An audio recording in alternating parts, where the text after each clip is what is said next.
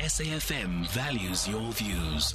Be an active citizen. 18 minutes now to 7 the time. Good morning. The Gauteng Social Development MEC Mbali Hlophe says the DA's member of the Gauteng Provincial Legislature, Refiloe Nt'sekhe, was wrong to claim that her department had misled the public by saying only 4 people had been suspended for their role in deciding which non-profit organisations to fund. Hlophe's department's been accused of mismanaging money. Around 56 million rand went to 2 development organisations. One's called the Beauty Hub Academy, the other's called Daracor. Well, the MEC is on the line for you now. Mbali Hlophe is the MEC for the Gauteng Department of Social Development and Agriculture and Rural Development. MEC, good morning. Thanks for your time. Morning, Stephen, and hello to all your listeners. From what I can see, the real number of people who've been suspended for their role in this is about 13. Is that right? That is correct. And the reason why we're saying it's a misrepresentation is because, as you know, when an investigation is taking place, as your information progresses, that's why additional people were included within that number. And what the DA representative simply spoke to was the 4 that we have spoken to previously in our previous statements. So it was just a misrepresentation in that regard, because she did not seem to factor in that when an investigation is ensuing, your information is going to change, and as it develops, more additional individuals will be added in.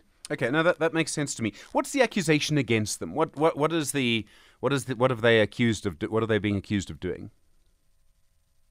Well, Stephen, as you know, that in the SOPA address, Premier had indicated that Gauteng will make a huge investment towards NPOs, telling to the amount of 2.3 billion.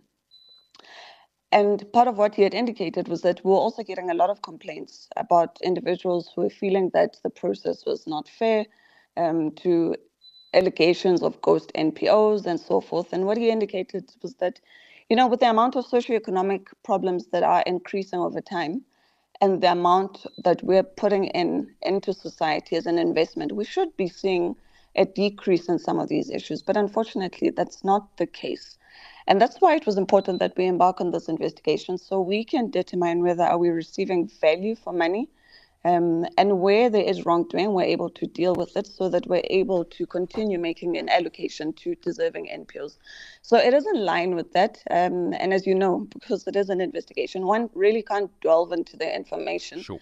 As it pertains to the individuals themselves. Okay, if you have been giving a certain group of NPOs money for a while, and now you decide to not give them money and give it to other NPOs, there's always going to be an outcry. The people they'll have come to expect that money, and I understand that. I understand also that you have to do assessments. So let me put the question to you in this way. The new groups, are you sure the department is getting value for money?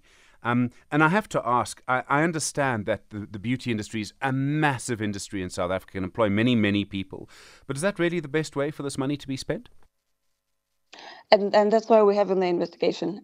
You'll know that there's already been articles that are written questioning exactly the same thing you're indicating, about what would appear as a warped priority in terms of the work that we are doing, because we are fundamentally there as a department to take care of the needs of the vulnerable.